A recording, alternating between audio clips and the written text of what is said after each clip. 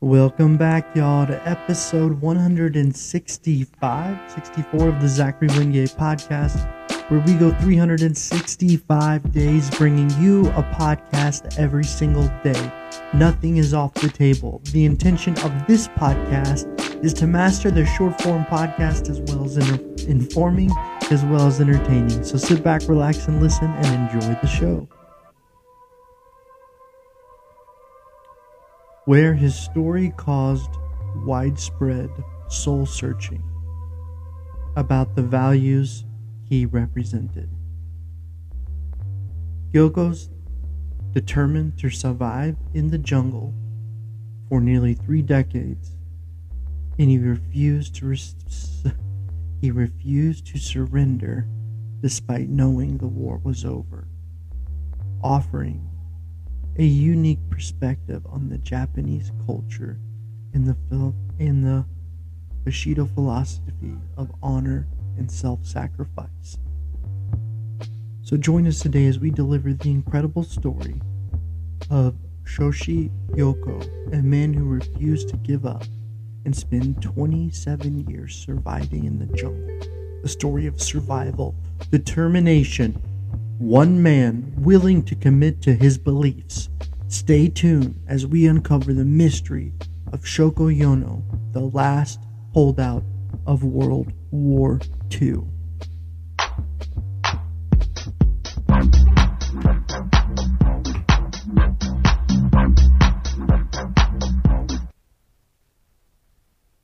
Shoko, I can't even pronounce his name, Yoko. Okay, that's the best I can do. So tonight we have a pretty good episode kind of getting into the life of Shoichi Yokoi, a Japanese soldier who was one of the last surviving holdouts for World War II. His story started pretty interesting when I did some research kind of to determine how his upbringing was. He was lived actually in a family outside of Nanjing. He didn't grow up with the greatest upbringing. His father was an alcoholic, and his mother left at a young age, growing up on a farm, creating a very tough mindset. Yokoi would enlist in the military in order to fight in World War II. During this time, he would be a part of the Pacific campaign. This campaign swept across the Pacific Islands, destroying and dominating and taking over, until he would land on one island known as Guam. Guam in itself has a very interesting history, even going as far back as the great explorer Magellan. This island would be taken over by the Spanish and kind of created and cultivated in around 1890 during the U.S.-Spanish War. During the U.S.-Spanish War, the U.S. would send a ship into one of the bay areas, shooting it up, and eventually the Spanish could no longer contain the U.S., and the U.S. would eventually buy the island from the Spanish for around $20 million. From there, the island would be kind of built and created to hold a lot of. It almost was built as a fortress. There's a lot of military garrisons within the island, and itself has a rich culture of kind of war and conquest. And this war conquest would pursue going back to the Pacific campaign, landing about, I think, roughly 20,000 soldiers of 20,000 Japanese soldiers that would take over the island in World War II around 1940, and they would hold the island for 31 months. And during this time, they would create tunnels, create different hiding places, and really hold the land. Now, they'd taken it from a small group of Marines who eventually would give it up. So 31 months would go by, and the Marines would come back for this island in full force with over 50,000 troops. This would overpower the Japanese troops holding the island, creating a KIA rate of 2-1. 18,000 Japanese troops would be killed. 7,000 U.S. troops would be killed. It was quite the scene of a lot of carnage there. One man would have witnessed this carnage, and his name was Shoichi Yokoi. As the U.S. forces would go into Guam and invade, Yokoi would be detached from his platoon, landing him within the jungle. As a result of his upbringing as a farm boy and being able to develop, being very resourceful, he would dig deep, which was known for the Japanese cave system. Yokoi would dig deep, and he would actually create a hiding cave. Now, within this cave, he would evade the initial invasion of the U.S. troops around 1945, taking back the island. But within this cave system, he would start to live there in fear for his life. Now, what's so interesting about the Japanese culture is they do not want to surrender. Defeat is the ultimate failure. And you could see this kind of transcending through the samurai culture, where if you were a daimyo, if you were serving someone, you would never want to surrender. You would rather die, creating harikari, the act of taking your own life. This was really common within World War II, as they would have a lot of, I want to call them Kawasaki's. They would have a lot of kamikazes. Wow, there you go. Branding took over my mind. These would be used on the island initially for the invasion, but wouldn't stop in it. But Yokoi would live and create a cave in his system. As a result of this, he would end up spending 28 years living in this cave. 28 years living in a cave. People complain about apartments in New York. But this one, right? Alright, sorry, I'll get back to it. As a result of living in this cave, he would develop a lot of different interesting things to live off of.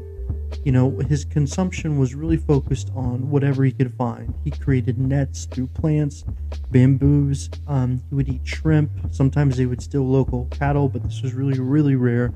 He would eat rats. He would eat fish. He would eat turtles. He would eat frogs. He would eat berries and nuts. And this would consist of his diet for 28 years. And even during this whole time, it was so interesting that Yokoi would actually eventually find a flyer from 1952 stating that World War II was over. But he did not want to believe it. For him to give up would be the ultimate failure. He would rather die and live in a cave than go back to a surrendered Japan. This was the mentality of a lot of these soldiers, and why it was so hard to fight them. Now, 28 years would go by, and it was the same thing. When he would sustain certain issues, whenever he was found, it was actually found that he had a crushed vertebrae in the lower back from a cave falling on it. So these types of things would happen throughout his time, throughout his day, until eventually he would have been found around 1973. Yokoi would be found in February of 1972. Now, when they found him, he was fighting. He thought that he'd been found, but the 90-pound man posed no threat. He would have been in his 50s. And they took him, and in 2 weeks of finding him, he would be back in his motherland of Japan. As he arrived in Tokyo, he had a hero's welcome, not like any other. Alright, that was kind of light. But as a result of coming back, it was immediate culture shock for him. The man hadn't eaten salt in 30 years. And he lived kind of this very interesting life. Coming back in February of 1972, the Japanese culture was obsessed with him, taking pictures, shooting videos, asking questions, really seeing him as a hero of the old era for never giving up, while simultaneously being considered to be brainwashed by the old imperial system, one in which he was still very loyal to and still believed in to that day. As he arrived back in Tokyo, he asked many questions. He asked if Franklin Roosevelt was still the president. He had died 26 years prior to that. He was not aware of the nuclear bomb, of what happened on Hiroshima and Nagasaki. He wasn't aware and never even watched television. He came back to truly a different Japan, one he was fighting and holding out for. The Japanese government would compensate him $300,000 for his time in jungle. It was really a transitional period for him, but that did not stop. Oh, and as they found him, his health issues were really interesting. He had a strong heart, he had low testosterone as a result of not having any sexual touch, and it's even said that for some reason he was not able to get an erection for months. So he kind of taken on a different physical appearance.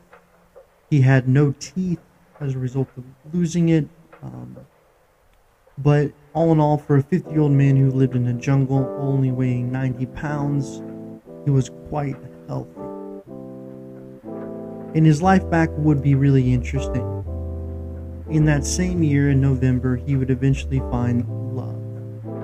He would end up getting married.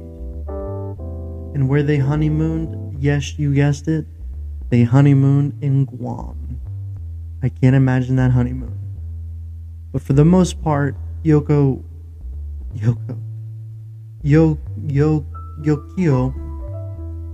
would be nostalgic of the old times, thinking of what life was like before the war, really processing what happened. He would live his life with his wife, and they would actually go to Guam quite a bit in the modern era. And he would be considered to be something as our Rip Van Winkle, if you will. His life would be one of very interesting struggles as someone who was so focused on maintaining the spirit of never giving up, no matter what it took. This was something that really, I guess, inspired a nation, And then as he came back to a modern era, he would live with his wife for close to 25 years. As a result of their life, he would be officially taken care of, and he would die of heart attack in 1997 at the age of 82.